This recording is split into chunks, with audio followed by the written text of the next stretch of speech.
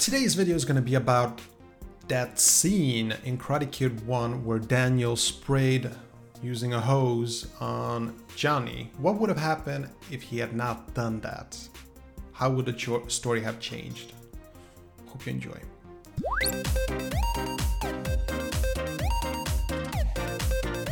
What's up, boys and girls? This is Vin Jim here. Hope you're having a smashing day, and this is your first time to the channel. Don't forget to hit that like button and subscribe so you don't miss my upcoming videos. And don't forget to hit that little notification bell so you get notifications whenever I post a new video. But even if you're too lazy to do that, just try to keep in mind that I post a new video every day at the exact same time. You can look in the description what time that actually is.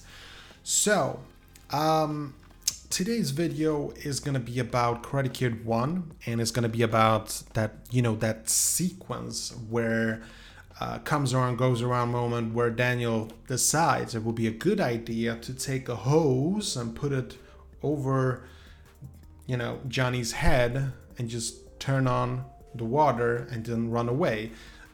Not perhaps the brightest idea Daniel ever had, but a question that has been asked actually on the comment section on one of my Cobra Kai videos, actually on several, is what would have happened had he not done so. Basically, it's sort of a question about consequences and reactions. When I heard this question for the first time, my first thought was, oh, well, that would have changed everything, And then I started to think about it. And the way I see it is that there would have been a conflict between Daniel and Johnny either way, because it started before the hose thing, and they did bully him.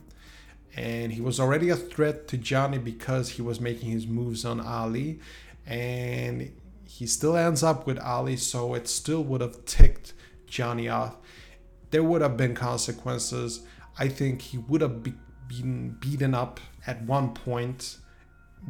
I don't think the hose really did that much. It just accelerated the events that would have happened anyway.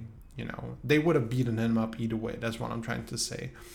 And I also think that when Miyagi would have seen Daniel being beaten up, and remember, this scene actually took place after he sort of saved him, from falling off the bike thing. So he already knew that he was into trouble with Johnny and his gang.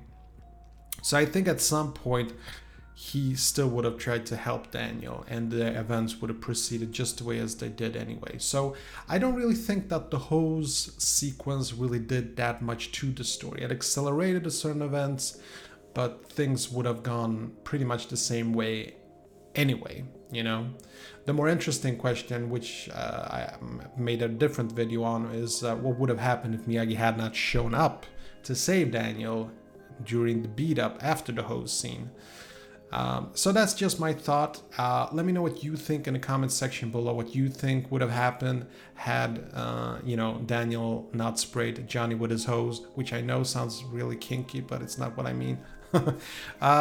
That's pretty much it for today. Don't forget, I'm on Instagram and Twitter.